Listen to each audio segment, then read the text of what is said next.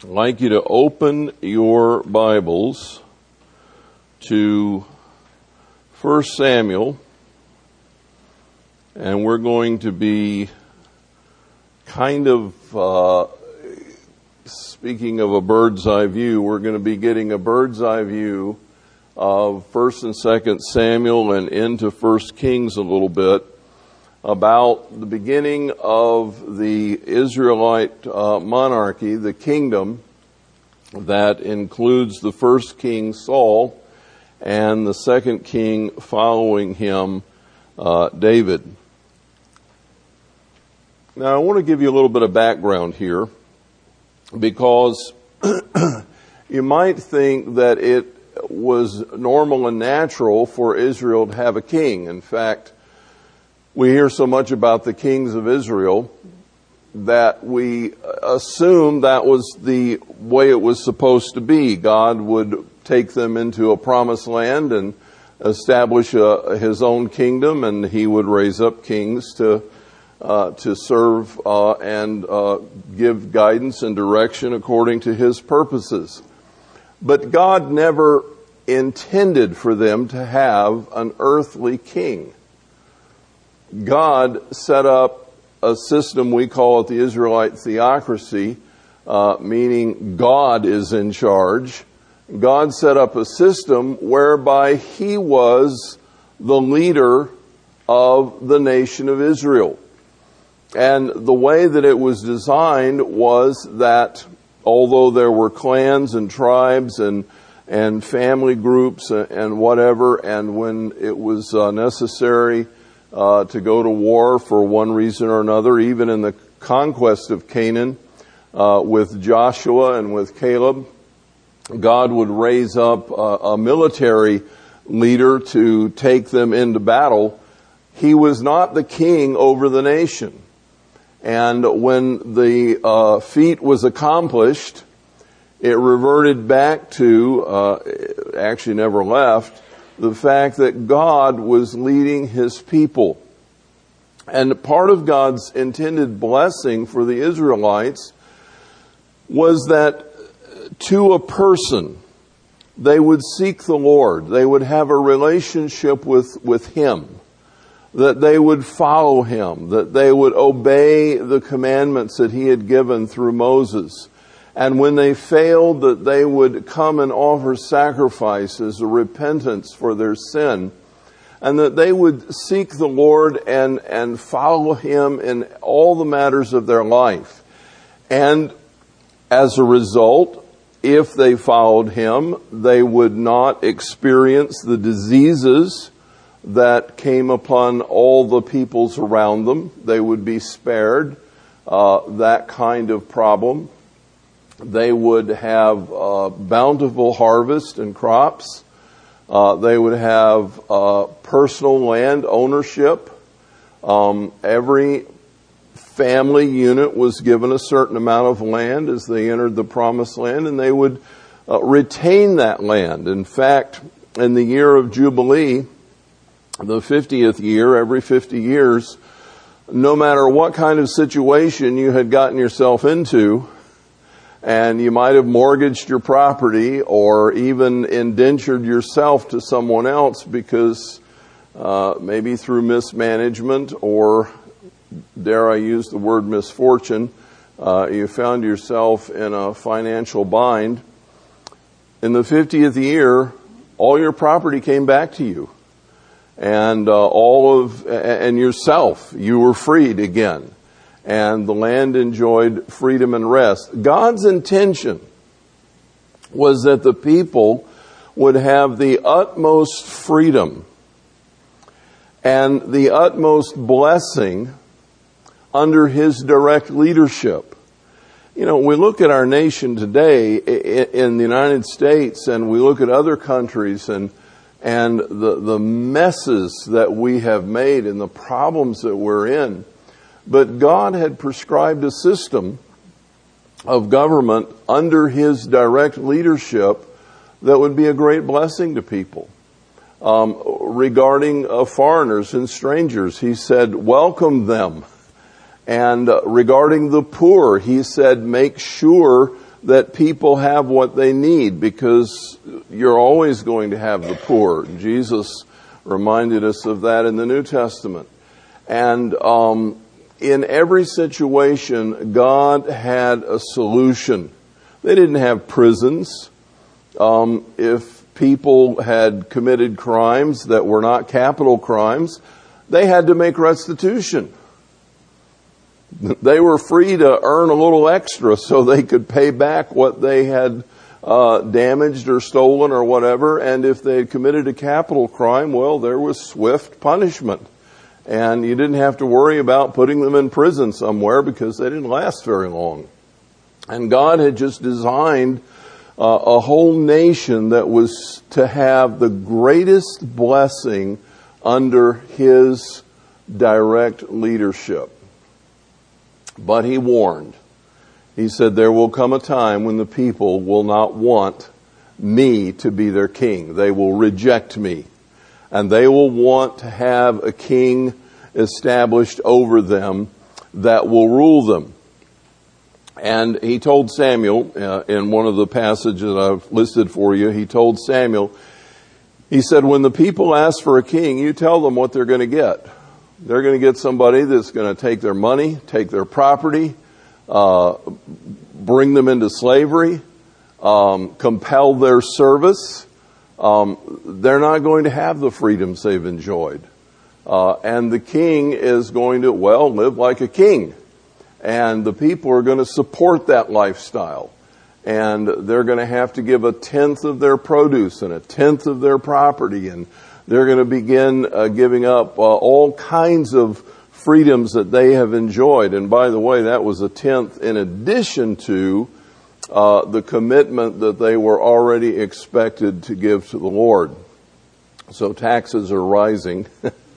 And so by the time we come to 1 Samuel, the book opens with the story very quickly that the people have begun to fear the enemies that they never successfully drove out.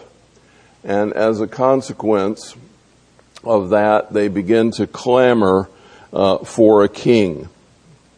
And so I want us to look this morning at these first two kings, because they're very, very different in how they led through their kingdom and how they ended up at the end of their life. Saul is the first one appointed by God. And the Bible tells us some interesting things about Saul. It says, for example, he was a head taller than his peers. A head taller. He stood out. You could see Saul in a crowd. He was the kind of man that was very obvious. He was handsome. He didn't have a lot of fortitude himself, but God corrected that by providing the anointing of His own Spirit. Not long after he was anointed as king, he came among the prophets, and Saul began to prophesy. And the scripture says from that moment forward, Saul was a changed man. God actually did a work in his life to make him a man of courage and a man of prophecy. And yet, we'll get to it in a minute, Saul still had some significant problems.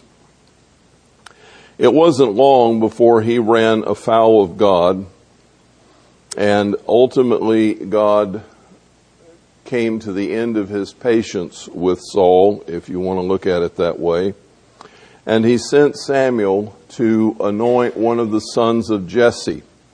Now, you probably remember the story, how as God comes to Samuel and says to him, I want you to go to Jesse, and I want you to anoint one of his sons that I will show you, and I will give you a confirmation inside when you have the right man in front of you. I will give you a confirmation that this is the one I have chosen to to replace Saul. And so he goes to Jesse's household, and he asks Jesse to bring out all of his sons. And they all line up, and Samuel stands in front of each one of them. And Samuel has some ideas. He's thinking to himself, well, that one looks like a pretty good choice, or this one over here, I think he would do a great job. I mean, he looks like the kind of guy that could be a leader. And as he stood in front of each one, God said to him, that's not my man. And so after a while, Samuel runs out of sons. And so he says to Jesse, isn't there anyone else? None of these are the ones that God has chosen. And Jesse says, well, there is the youngest, the little guy. He's out there with the sheep.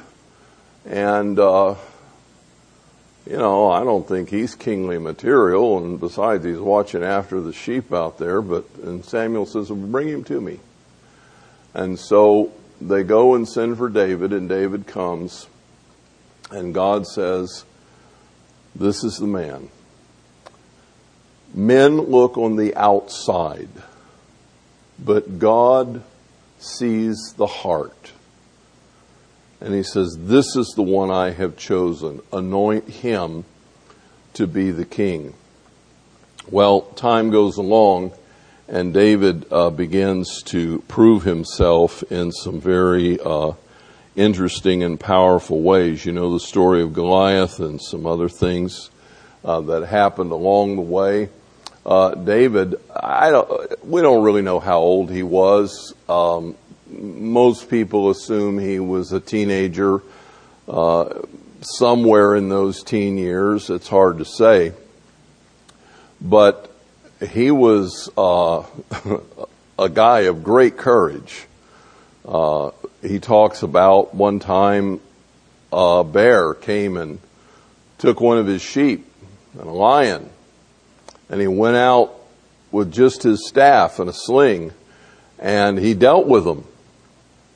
And he barehandedly took on the bear and the lion and reclaimed his sheep and brought him back to the fold. As I was reading that passage of Scripture, it reminded me of the 23rd Psalm. The Lord is my shepherd. I will not want for anything. He makes me lie down in green pastures. He leads me beside quiet waters. He restores my soul. Yes, even if I walk through the valley of the shadow of death, He is with me. His rod and His staff, they comfort me. He prepares a table before me in the presence of my enemies. My cup runs over. Surely goodness and mercy will follow me all the days of my life, and I will dwell in the house of the Lord forever. David, as a man, a young man, took on a bear and a lion with a rod and a staff and got his sheep back. And that imagery is in his mind. This is how God cares for me. If I, a man, will go to these lengths to protect my sheep, how much more will God protect me? How much more will He defend me? How much more will He rescue me? The Lord is my shepherd. Isn't that powerful? David, out of his own experience and the courage that God built into his own heart, is one who knows the Lord. And you know, my personal opinion is, because David was the sweet singer of Israel, he penned most of the Psalms, a great majority of them. And you read those poems and those songs, some of them triumphant and victorious, some of them frustrated and angry at his enemies, some of them having a heart-to-heart with God, some of them expressing despair and a sense of hopelessness, and yet looking out to God for deliverance. David bared his soul for us. He opened his heart that we could see him. And he was a man who, from his boyhood and from those many days spent caring for the sheep, I think he was communing with God. He was talking. There wasn't anyone else to talk to, for one thing, lest the sheep talk back. But he was talking with God. He was building a relationship with God. He grew to love the Lord. His connection with God was rich and deep. And so David became a man after God's own heart. And this was long before he became the king of Israel. As Samuel anointed him, God looks upon the heart, and he knows what's going on in the heart. When you look at the leadership qualities of these two guys, some things stand out to me. There are many, many things we could consider, but there's just a few that I want to pick out. Saul relies primarily on the word of Samuel as an intermediary between him and God. Every time you find Saul needing direction, you find him asking Samuel what God has to say. You don't find Saul going and talking to God directly. He's always trying to get input from Samuel. It makes me wonder if Saul really had any kind of a personal relationship with God. And then the irony of it is, after going to Samuel and getting guidance and getting direction, he seldom follows it. Samuel comes back with a word from the Lord, and Saul says, not sure if I like that. I think I'll modify this just a little bit. But oftentimes when David is needing direction from the Lord and guidance, he goes directly to God. He has a conversation with God. And this is important. He hears from God. As he goes and presents the question before God that's on his heart, particularly regarding leading the armies of Israel in battle. Shall I go up against them? Will you give the enemy into my hand? Or should I wait? And God speaks to him and says, perhaps, yes, go up against them, for surely I will deliver them into your hand. And David has this intimacy with God that guides his leadership decisions. Oh, that we would have godly leaders that would seek the Lord. Oh, that we ourselves would seek the Lord and ask for his counsel and ask for his guidance. Because he alone, as he told Joshua, if you will allow the words of these books to be in your heart and in your mind and in your mouth and meditate on them day and night, then I will make your way prosperous and I will give you good success. And that does not mean that everything we do is going to turn out wonderfully well.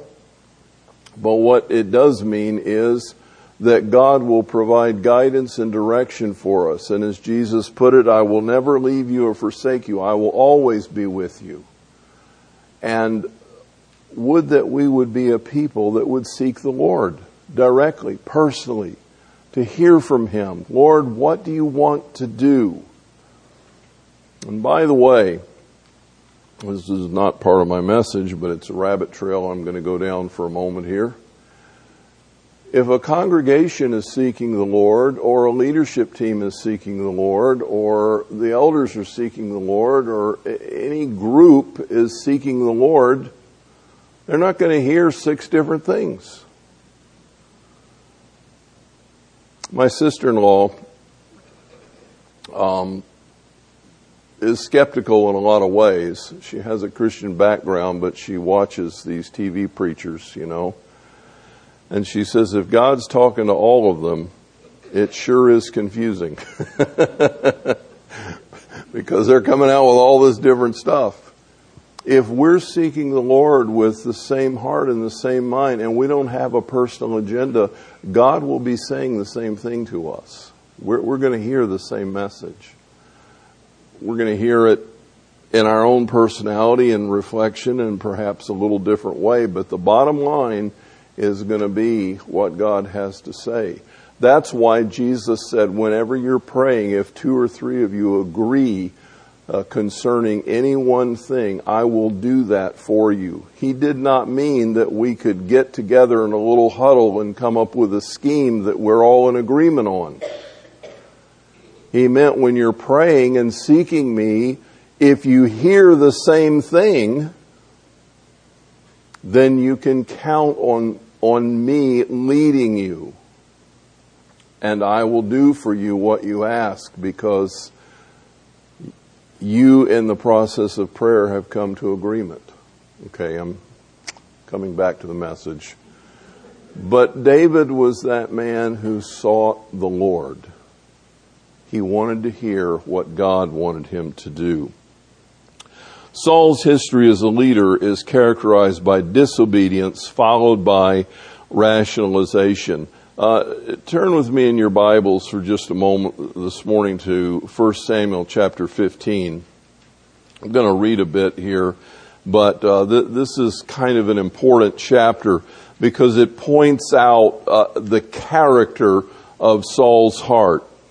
1 Samuel chapter 15. Then Samuel said to Saul, the Lord sent me to anoint you as king over his people Israel. Now, therefore, listen to the words of the Lord.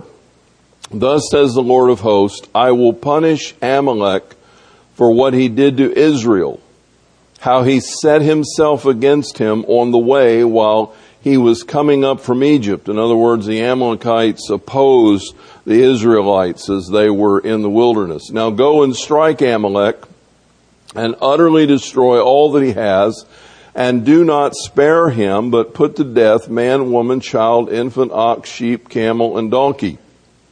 I know some people, and maybe some of you have difficulty with these kinds of commandments in the Old Testament, but God is preserving a people. And sometimes a group of people get to a point where there's literally no hope for them. There's no way to redeem them in a sense, and by that I mean to change them. They're set on a course, and the only way to solve the problem is to remove them. So Saul summons the people and numbers them in Telaim, 200,000 foot soldiers and 10,000 men of Judah. And Saul comes to the city of Amalek and sets an ambush in the valley, and he says to the Kenites, depart, go down from among the Amalekites, so that I do not destroy you with them, for you showed kindness to the sons of Israel when they came up from Egypt. So the Kenites departed from among the Amalekites. So Saul defeated the Amalekites from Havilah as far as you go to Shur, which is east of Egypt. He captured Agag, the king of the Amalekites, alive, and utterly destroyed all the people with the edge of the sword. But Saul and the people spared Agag and the best of the sheep, the oxen, the fatlings, the lambs, and all that was good. They were not willing to destroy them utterly, but everything despised and worthless they utterly destroyed. Then the word of the Lord came to Samuel, saying, I regret that I have made Saul king, for he has turned back from following me and has not carried out my commands. And Samuel was distressed and cried out to the Lord all night. And that tells you something about Samuel too, by the way. Samuel rose early in the morning to meet Saul, and it was told Samuel, saying, Saul came to Carmel, and behold, he set up a monument for himself, and turned and proceeded on down to Gilgal. Notice what Saul does here. He builds himself a monument. No humility in this man to speak of. So Samuel comes to Saul, and Saul greets him and says, "Blessed are you of the Lord. I have carried out the command of the Lord." And Samuel says, I love this scene. Can you just see it? "What then is this bleating of sheep in my ears, and the lowing of oxen which I hear?" And Saul said, "They have brought them from the Amalekites, for the people spared the best of the sheep and oxen to sacrifice to the Lord your God."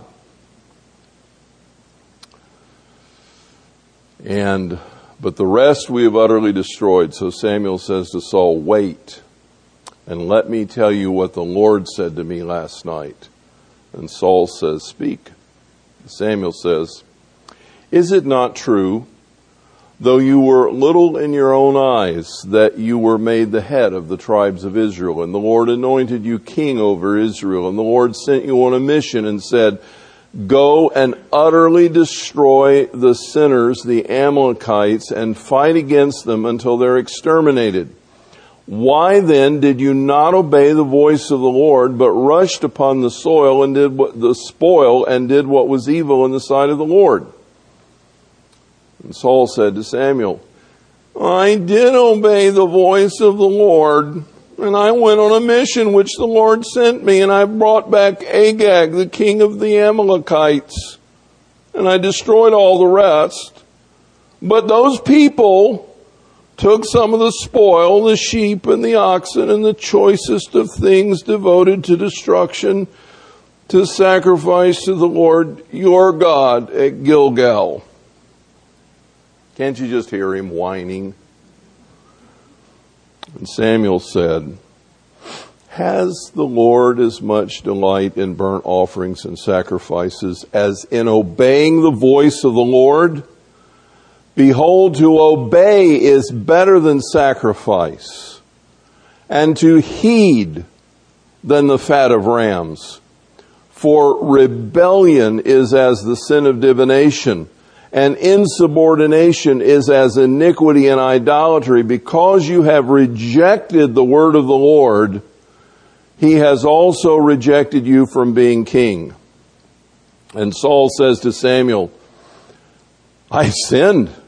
I've indeed transgressed the command of the Lord in your words, because I feared the people and listened to their voice. Now therefore, please pardon my sin and return with me that I may worship the Lord."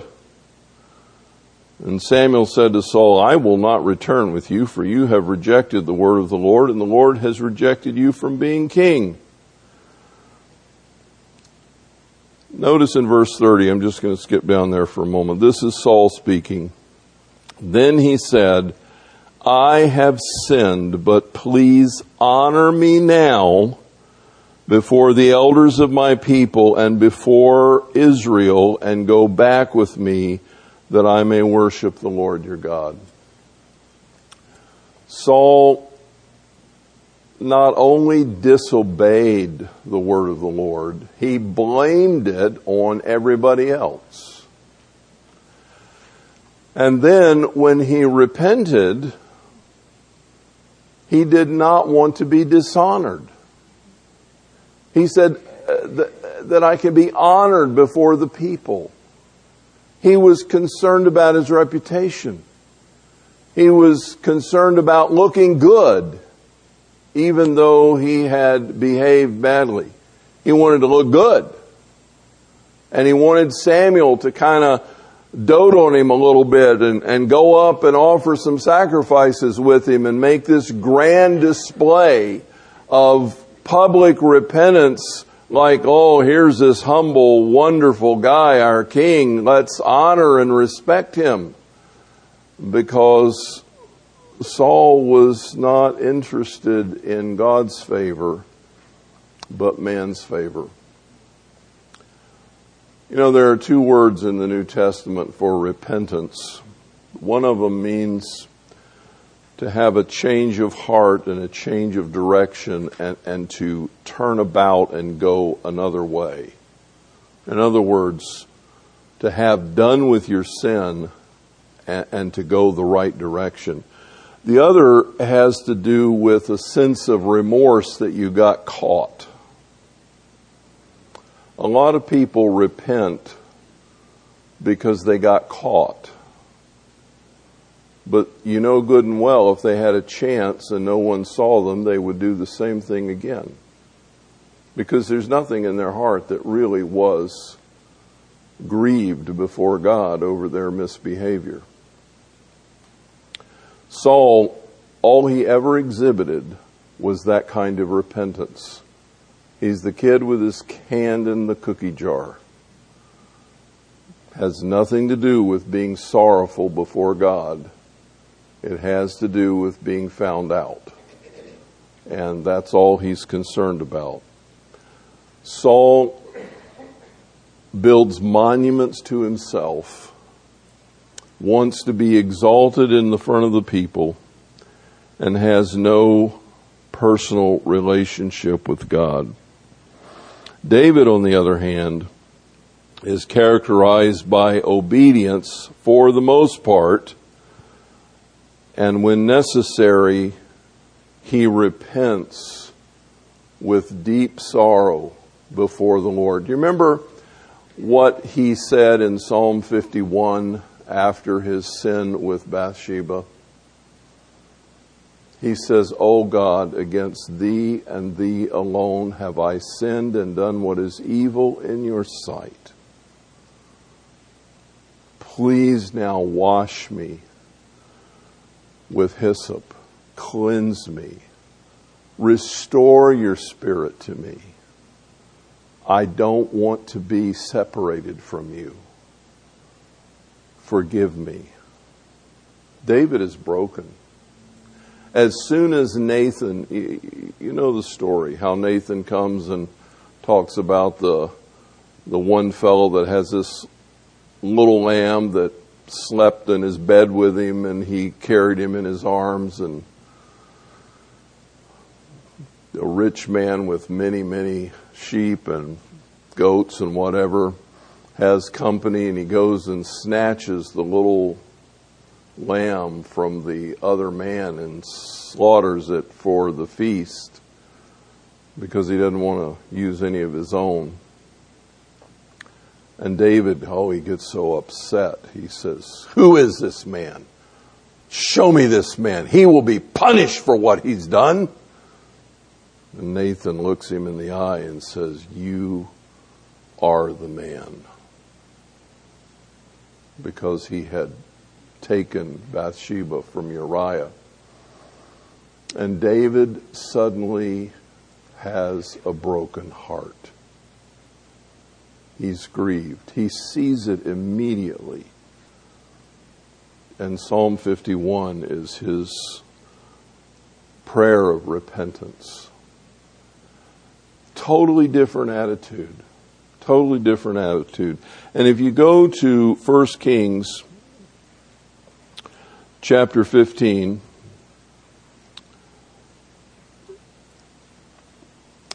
an interesting thing is said regarding Jeroboam in retrospect. Now, in the 18th year of King Jeroboam, the son of Nebat, Abijam became king over Judah, and he reigned 3 years in Jerusalem. His mother's name was Maacah, the daughter of Abishalom. And he walked in all the sins of his father, which he had committed before him. And his heart was not wholly devoted to the Lord his God, like the heart of his father David. You see what that says about David? His heart was wholly devoted to the Lord.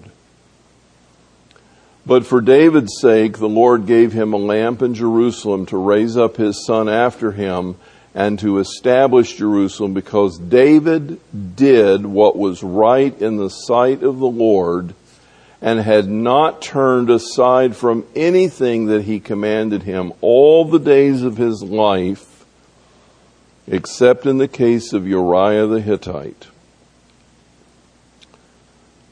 David did what was right in the sight of the Lord and did everything God commanded him, except in the case of Uriah the Hittite. You know, that was not the only mistake David made. He made some others. Among them, he numbered the Israelites, and that got him into some hot water. But from God's perspective, the only real problem that he remembered regarding David was the situation with Uriah. And he charges him with how he treated Uriah afterwards. And by the wording that's said here, my suspicion is that David and God had quite a lengthy conversation before he invited Bathsheba over. There was a lot to be said, and David blew past all the warning signs. But from God's perspective, David was a man after his own heart who always followed and obeyed his commandments. And so, what does David do? Saul wants to build himself a monument. In fact, he does. But David wants to build a temple for God to honor him. David's thoughts are about the Lord. He wants to honor the Lord in the midst of Jerusalem. A lot of the applications I've made as we've gone along, but I just want to lift out a couple of things for us to take with us. Saul does what he thinks is best and has no personal relationship with God. How many of us do that? We do what's right in our eyes. We do what's logical. We do what makes sense. We do what everybody else is doing. And where does that take us? That's what Saul did. He followed the course of logic and human reasoning. And whenever he felt he was in a real jam, he had to go get help from somebody else that he felt was closer to God than he was. Whereas David, who was equally a mighty warrior, he was a military genius. He was a strategist. He knew how to fight a battle. But he always asked for God's counsel. Because there is not the general who has lived that does not understand that unexpected things can happen and things can go really wrong in a hurry. And David knew that only God could see the future. Shall I go up? Shall I fight? Do you want me to do this? He had that personal relationship with God. And then he followed the counsel that God gave him. I want to encourage you this morning to be among those who seek the Lord. If your relationship with God is such that it's not a relationship and you don't hear the Lord, then my encouragement to you is to start now and cultivate a relationship with God. To begin to spend time talking to Him. It may be days, it may be weeks, it may be months before you begin to hear His voice. The Scripture says, be still, be quiet, and know that I am God. It may take a while to build that habit into your life, to spend time in His Word, in His presence, to invite Him to teach you, to talk to you, to communicate. You have to learn to hear what His voice sounds like. But God is willing to lead you like a shepherd. My sheep hear my voice. And I call them by name. They know my voice. And they follow me, Jesus says. And if that's not true of you, I encourage you to begin to seek the Lord. The Scripture says, seek Him while He may be found. And He put this message on my heart, and I believe that He's calling us to seek Him. Because He wants to teach us. He wants to tell us things. He wants to guide us. He wants to do great and mighty things among us. Not of our own imagination or of our own logic and astute human wisdom, but He wants to lead us by His Spirit. And if you don't know what that feels like or sounds like, or just seek the Lord. What do I mean, seek the Lord? Open your Bible, sit in His presence. Ask Him to explain the Scriptures to you. Ask Him questions and wait to hear answers. And you may find, well, I didn't hear anything today. Okay, do it again tomorrow. Well, I didn't hear anything. Well, do it again the next day. Because my sheep hear my voice. And in due season, when you have cultivated that relationship with the Father, you will hear the voice of the Holy Spirit teaching you, guiding you, directing you. It may be a thought that comes through your mind. It may be a sense that you have in your spirit. You may hear a word from God. I don't necessarily mean audible, although I wouldn't rule that out. But I clearly recall how I knew to come to McHenry, Illinois. When I picked up the phone that afternoon, and John Fogel was on the line, the district superintendent, and he said, "Are you open to pastoring a church in the Midwest?" And I said, "I'm open to anything." And he said, "Well, there's a church in McHenry." And he got about that much out. And God said to me, as if I had another receiver in this ear, God said to me, "And that's where I'm sending you next." Clear as a bell. I knew it was God. I knew it was His Word. And I knew it was a done deal.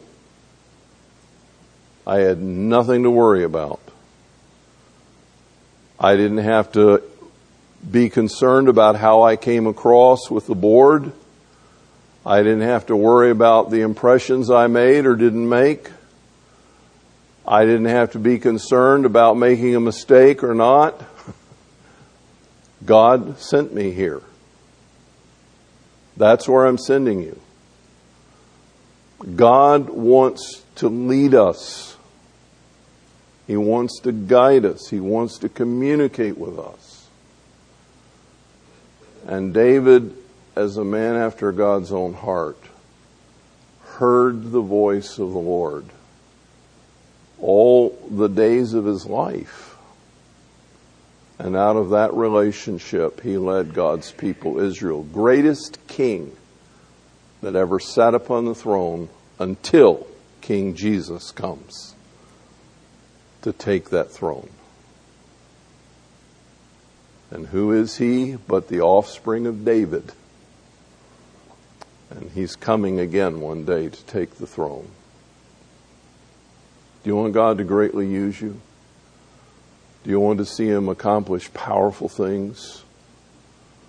Listen for His voice and be obedient. I was reading a sermon on this very subject. I titled it A Tale of Two Kings, and then it occurred to me, I bet somebody else has come up with that title before, so I looked it up, and surely enough, there are several sermons titled A Tale of Two Kings. But I was reading one of them, and it was talking about changing directions, changing course, truly repenting, and quoted a Chinese proverb. I'd never heard it before, but I found it to be interesting.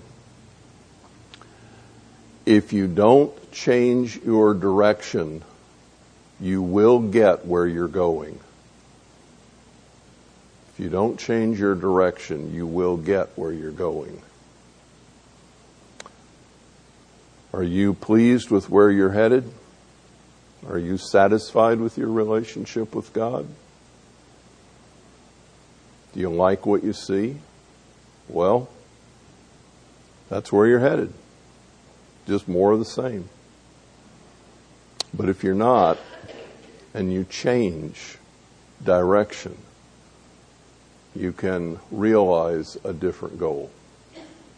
Father, speak to our hearts. Speak to our hearts.